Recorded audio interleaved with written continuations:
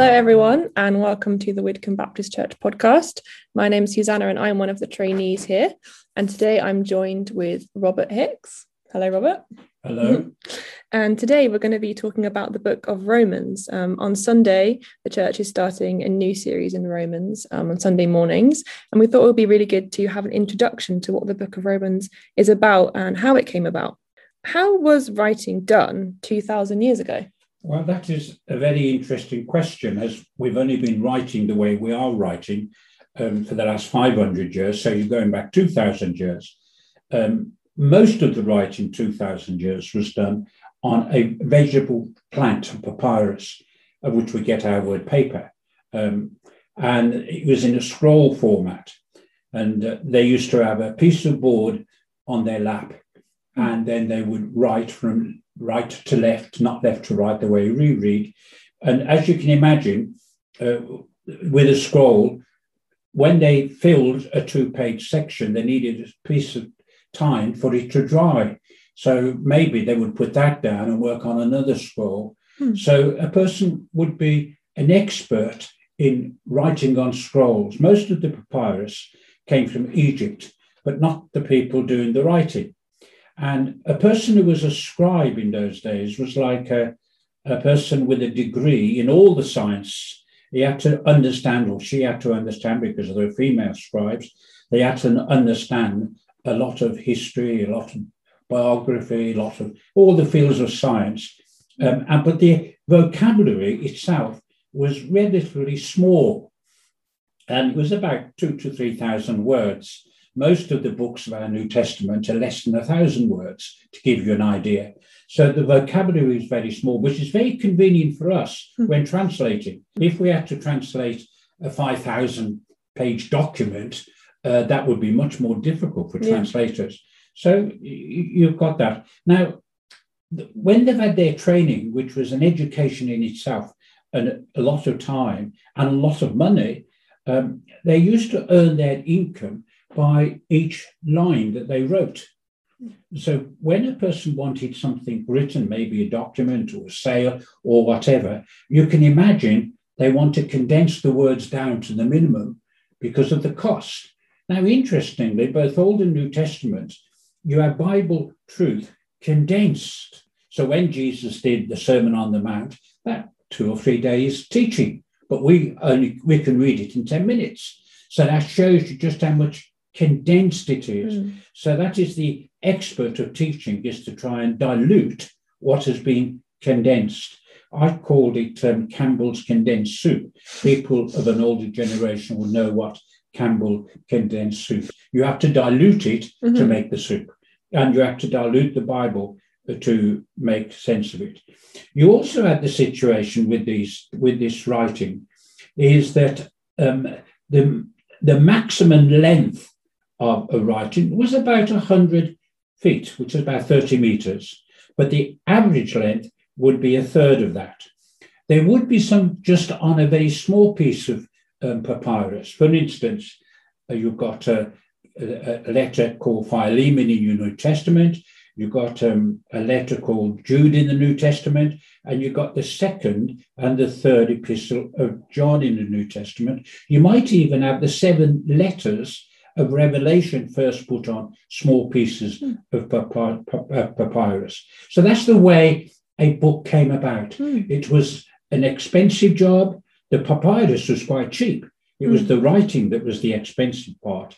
And of course, then if a person wrote something and they wanted more than one copy, then the scribe would go away and write it all over again and create some copies. Sometimes the copies would vary slightly differently when they were copied. And that is because a scribe would be introducing maybe a word here, a word there to make it more clearer in his opinion.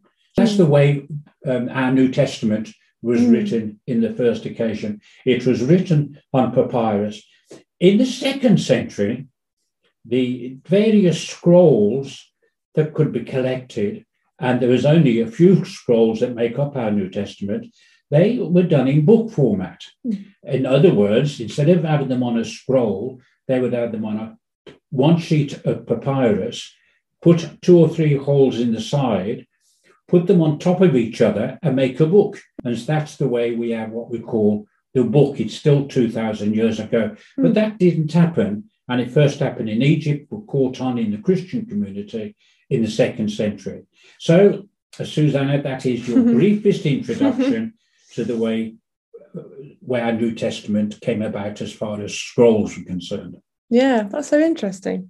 And I also wanted to mention that in the next couple of questions, Robert's going to be mentioning some charts that he's found. So we're going to include them in the email if you'd like to follow along and look at them as he's talking. So now coming to the book of Romans itself, how did that come about then? Well, that's very interesting. You can find one of the earliest manuscripts of Romans in what is known as, I think, Papyrus 46. Yeah. Check that out, and you could add that on them so those who are interested could see it. It's a very interesting reading. What's very interesting about that reading is that just when translated, the King James Bible is an echo of that particular translation, which that's one of the reasons why the King James Bible still today is an authentic Bible to be read. For many reasons, that's just one of them. In terms of the book of Romans, we have to go back into really the life of Paul himself. He had been converted now for some 20 years, and he'd been going around teaching and preaching. But when he ended up in a place called Ephesus, he stayed there 3 years. And a few years later, he was able to say to the leadership of the various house churches in and around Ephesus, he said, don't you remember that when I was with you, I taught you all the counsel of God, not only in public, but also in your homes, from home to home to home.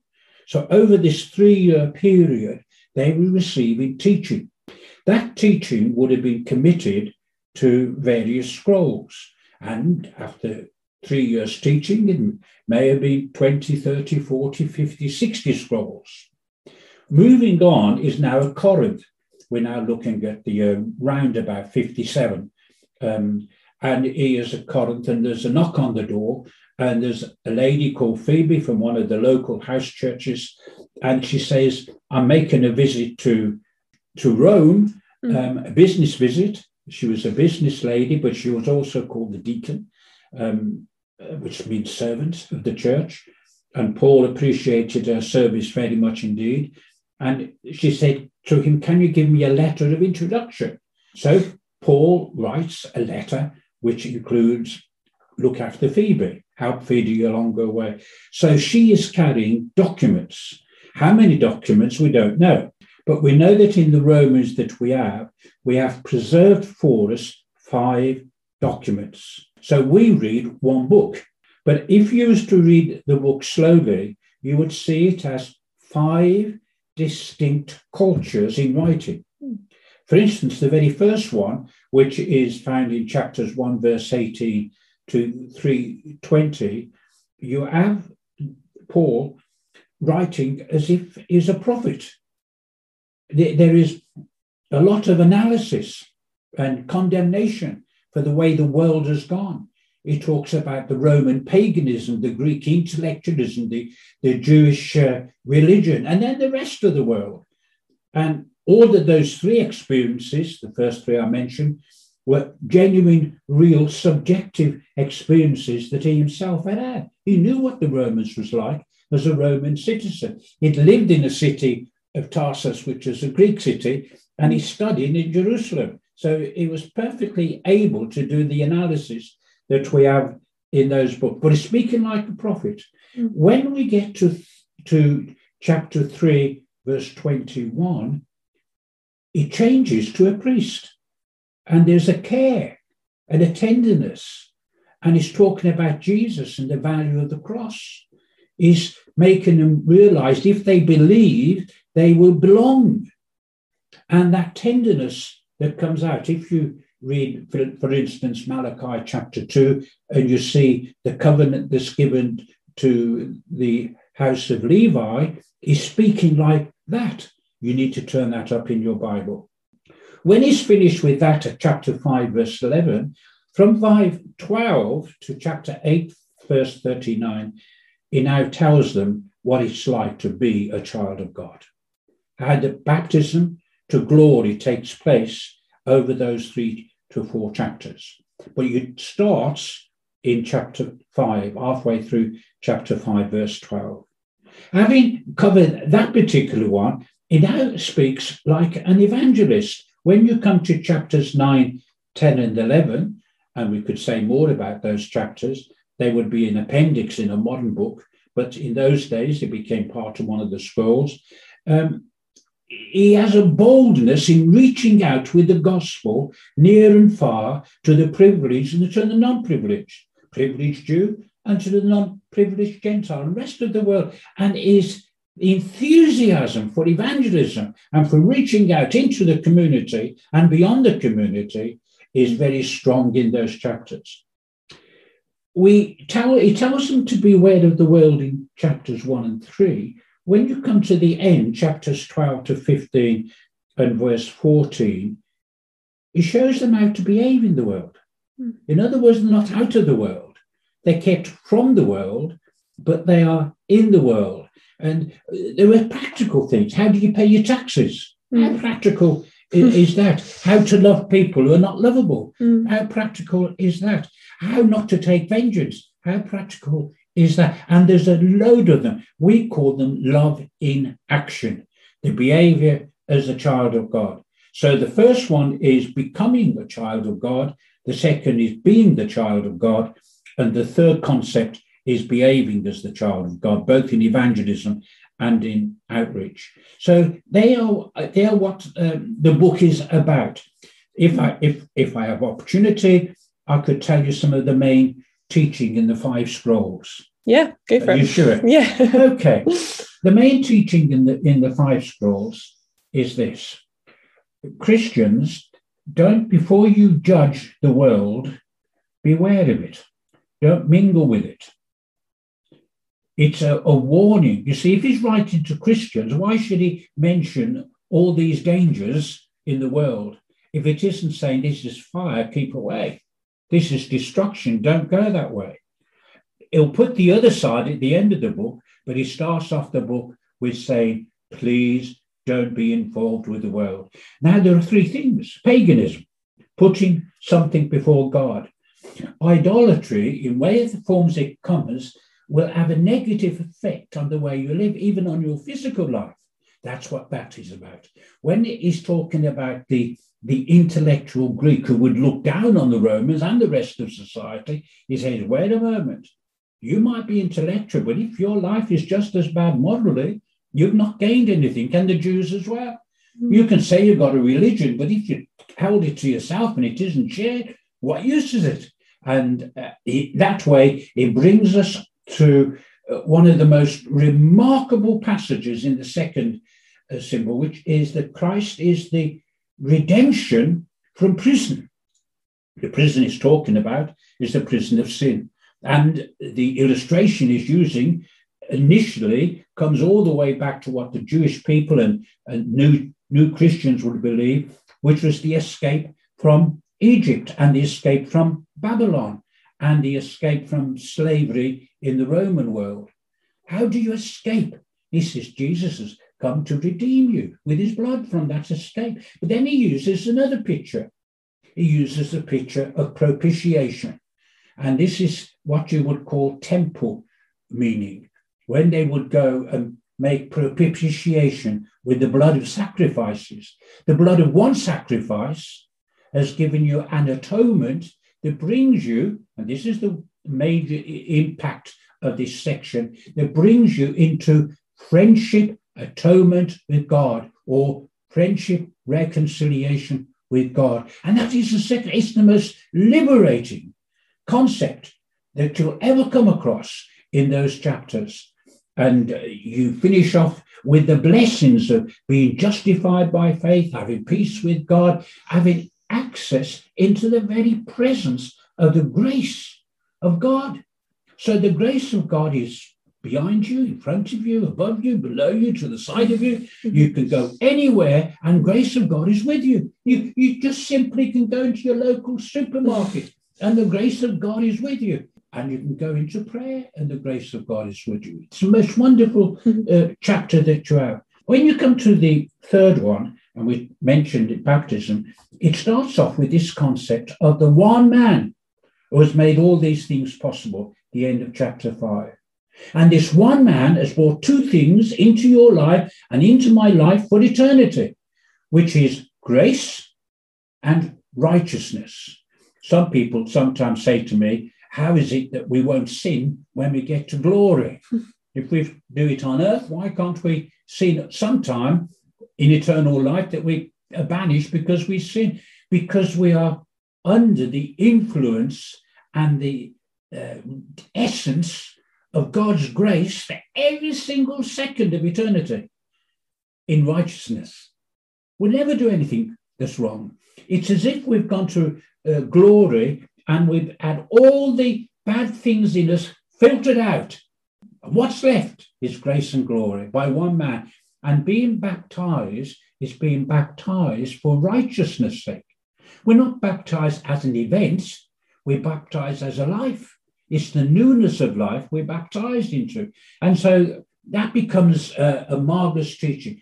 When you come to chapter 7, it's the fact that there are external pressures against our freedom, and there are internal pressures against our freedom. And he says you have victory in the Lord Jesus Christ. In chapter 8, there's no condemnation at the beginning, no separation from the love of God inside. And in the middle, there is the most amazing statement. And this most amazing statement is that creation itself is going to be glorified. You see, we haven't switched on the universe yet. It's still as if it's having a baby, but we haven't seen the baby. We haven't seen what's going to happen. When we talk about new heavens and new earth, it hasn't even appeared to our minds the great ventures that's going to take place. And of course, when you come to dealing with what was in those times, who is the gospel for? Paul says it's for everyone, not just for Jews. It's for the weak and the feeble, the strong and the rich, the near and the far. And who's going to take this gospel to them? He says, if we don't go, they won't hear. And if they won't hear, they won't believe. If they don't believe, they're not saved. And so you have this wonderful passion of the evangelist. And the very last one, of course, is Paul preaching like a pastor. He says, I am on my knees before you. I am pleading with you. I want you to know what it really means to be transfigured, transformed, that you become a new person and your life becomes something that other people will see, and it's the life of Christ in you that they are aware of. And he's pleading like a pastor.